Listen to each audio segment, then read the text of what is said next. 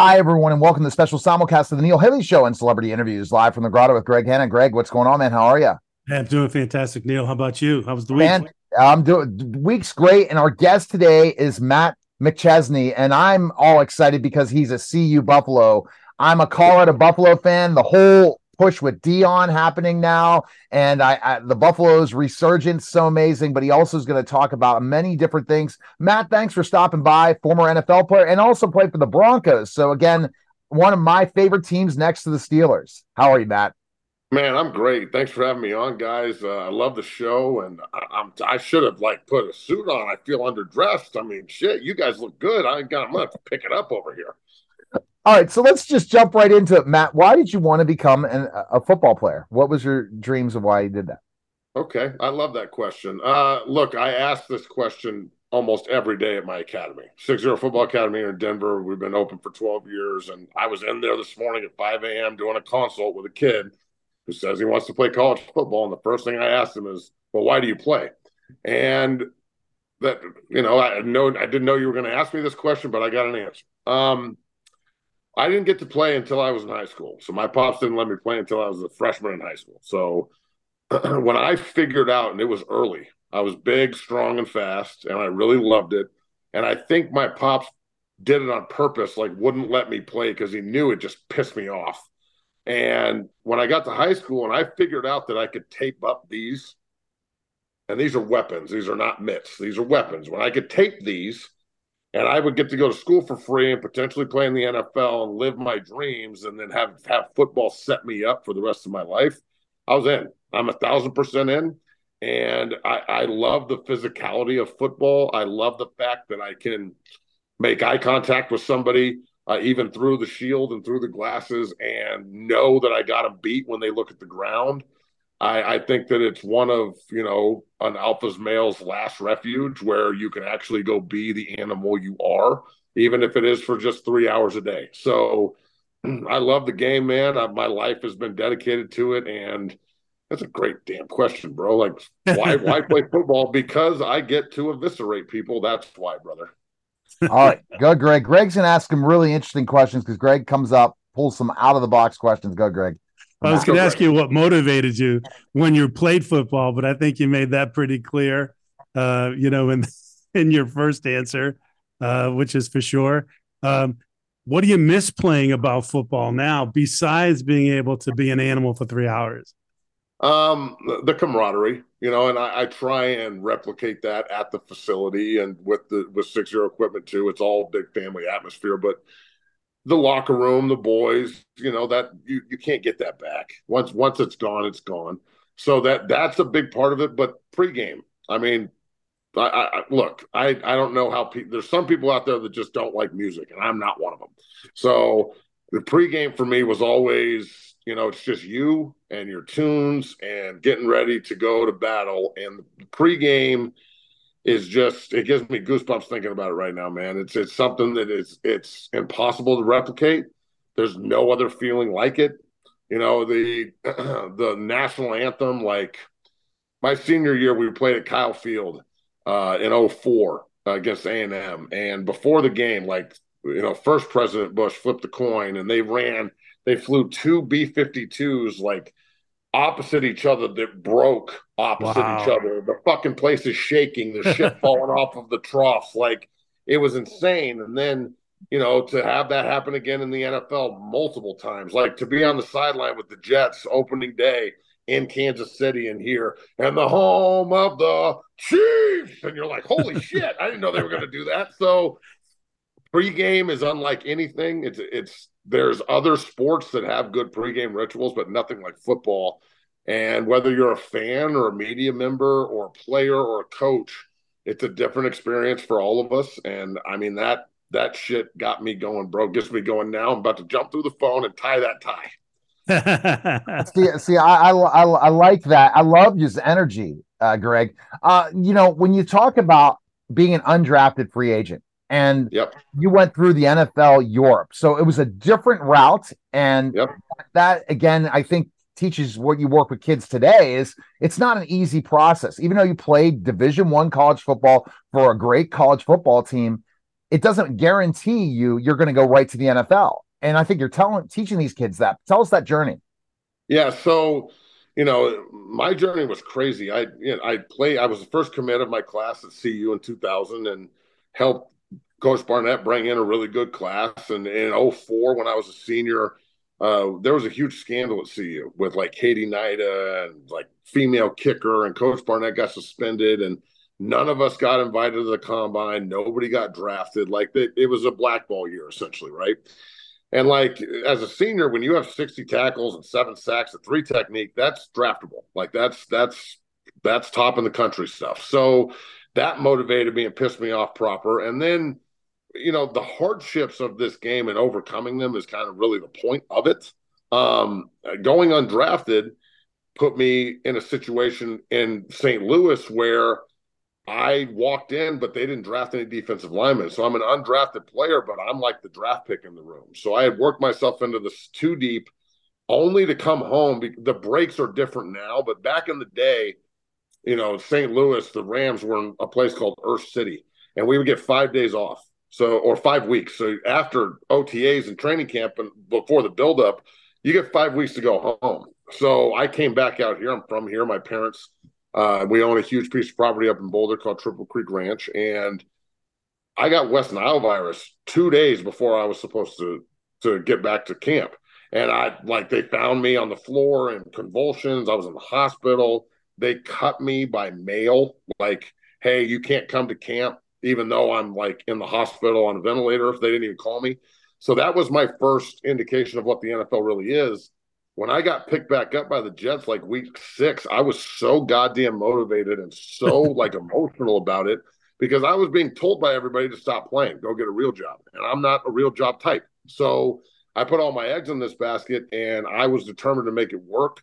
Like going to the Jets and then being asked to change positions after my second training camp, having Tannenbaum and Bill Callahan and Eric Mangini sit me down and say, do you want a job or do you want to play nose tackle? And I'm like, well, what does that mean? And they're like, you're a guard. And I'm like, cool. And they're like, you don't need to talk to your agent. And I'm like, what, is he going to play guard? What am I going to talk to him about? So I want a job. You told me I have to play guard. That's what we're doing. So I got the opportunity to play both ways in the National Football League, which gave me my master's degree in football, which makes me an incredibly good coach and developer of talent because I was average. I was just an average player. I got hurt a lot. It wasn't, the NFL was not really a dream. It could have been a nightmare, but I turned it into Alice in Wonderland, bro. Like it's how you look at it. So all the adversity of the injuries, going to Europe, that was incredible, by the way. All the Frankfurt games, great idea, NFL, you like money. It all taught me how to, really ground myself, get rid of pride and ego, coach hard, use the knowledge that I have to help the next generation. And it's worked, man. And 12 years at 60 Football Academy, we put 500 guys into school, countless NFL players from Ryan Jensen to McGovern to Austin Slotman and Billy Turner and Quinn Bailey, just offensive, and Mike Pennell, Chad Muma, guys all over the board, all over the NFL. And the one consistent with all of them is they're all great players and they're all NFL guys and college football players, but the little dash of madness that I can throw in there from 6-0, I'd like to think that helps all of them. So, long answer to a short question. It's been pretty interesting to say the least. Yeah, very cool. So Matt, couple of questions back to back, kind of all blend together. One was the year that you stopped playing, and then which business did you start first, and what made you pick that one? All right, so I stopped playing in 2010. I retired in 10 after an off the field injury that was terrible. So I broke my leg for like the 6th time, and it was just, I had injury waivers, and it was just time. I started 60 Football Academy about a year later after I went back to school and got my degree. And it was, I was sitting there one day with my pops, who's passed now, and he was like, why don't you go after the high school kids and help them rather than trying to focus your business around professionals and college football players? And I sure am glad that we did that route, because there's nothing harder than trying to convince a college kid who thinks he's in the NFL or an NFL guy who thinks that it doesn't stand for not for long that they need to work harder.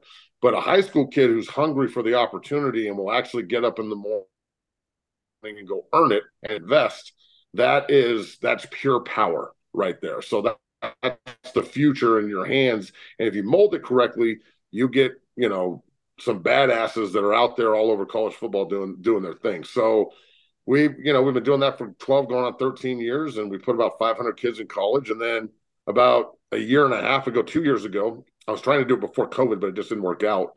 We started 60 Equipment, and 60equipment.com. It's a blocking shield. And I'll actually, when we get done, I'll send you guys a bunch of stuff on it and videos. You can go on Twitter at 60 Equipment, on Instagram at 60 Equipment and see what it is. But it's like, look, in football, all the big guys use these like little triangle shields that I don't know any offensive and defensive linemen that are that small. So I came up with the idea that this blocking bag is probably 5 times the size of that. It's really hard to get off the ground from a leverage perspective. You can double team it, pass rush it.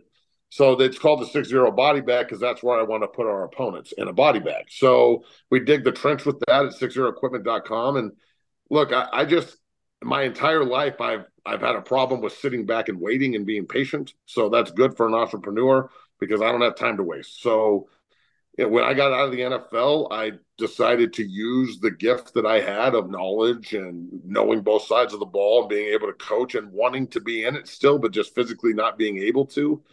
And it's worked out pretty great, man. So on top of 60 Academy and 60 Equipment, the 0 to 60 podcast has taken off, and I'm very blessed and very lucky to be able to take the gift of football and give it. Right. Now, Greg has a question he asks every one of our celebrity guests. And Greg, go ahead with the question. I do, but I want to ask him one more before I do that. Neil, Matt, what are the 1, 3, 5 things, whatever it is, that you do every day consistently, that you call it your morning routine, your afternoon routine, whatever it is that, makes, McChesney, to drive yourself and keep yourself going and being at peak performance as you are? Well, number one, I stay away from the negative influences of life. I haven't had a drink in 15 years. I don't, there's no drugs. It's a very clean, sober house. And my 13-year-old son, Nick, is a 8th grader. He's 6'3", 260. We're at the gym every day at 5 a.m. because he wants to be. I'm not pushing him. He walked up to me and said, "Dad, I want to do this. Can you get me a scholarship too?" And I was like, "Shit, yeah, I can get you a scholarship. Let's go to work." So, on top of just being, clean and happy about it, I'm a 4 a.m. riser, bro, like every day. Like, you might get me to sleep till 6 on a Sunday, maybe, but we're at the gym at 7. So I make a point, and it's not every day. I'd say if there's 365, 363, I'm out of bed at 4 a.m. That's really my thing is I started my career in New York, and at 6 a.m. in New York, when they're getting out of bed and that Wall Street bell's ringing, well, it's 4 a.m. here, and ain't nobody getting 2 hours jump on me. So I want to make sure that I'm up and at 'em when people are up and at 'em. And it's something that I really pride myself on, because I know people say that they get out of bed every day, ready to go, but I really do. So that, I'd say that that's the main thing. And then something simple like, do you make your bed every day? Like, really simple things like that. It teaches consistency on a level that, if you do it when you're 15, you'll do it when you're 45. So, it's little, like, kind of corny things, but I really think that those things go a really long way in helping you kind of figure out how to take the more big, complex things and do the same exact thing with them and not overthink the process. Got it. Neil, did you have another one? Are you ready for me to go? No, I'm ready to go with your big question. Right. Go ahead. All right, Matt, this has been a real honor and a privilege to speak with you. Appreciate it. I'm going to ask you a question for myself. I ask this of every celeb that we have, and, NFL athlete and so on. It's for myself, but also for my listeners. Matt, what would you say is the most important thing in life that you've ever learned? That forgiveness is for you. That's the most important thing I've ever learned. That the anger and animal that I carried around from 13, 14 years old to 30 years old, it helped me, but it also hurt me. So when I figured out, post NFL, post, football, that holding grudges and vindication and things of that nature, that doesn't affect the other person. That affects you. And if I could give any advice to people out there, everyone, it's that forgiveness is for you. The bigger man is the way to go. Pride and ego as a man, especially, will take you down a fucking road that you can't recover from a lot of the times. So letting go of things that hold you down, even though, you're in control of it. So, if somebody did you wrong and you carry that around for 10 years, do you actually think the person that did you wrong is carrying that shit around? No, they're not even thinking about it. They don't even know that you don't like them. So if I could give advice to anybody out there, anyone listening, anybody watching this, it's okay to say I was wrong, to ask for forgiveness and to give it and actually mean it, and then forgive yourself and move forward and understand that usually your biggest enemy is the voice in your head. So that, I guess, that would be the main that I've learned in my 42. Awesome. Thank you. Now, Matt, last question. What do you think of the rise of the Colorado Buffaloes? Are you been going to some games and been what's happening? Like the whole just media rise of with Deion and everything with the Buffaloes. What are your thoughts? Well, look, sitting at 4-5 is not where we wanted to be. That Stanford loss hurt. But all things considered, being up there last year and talking to a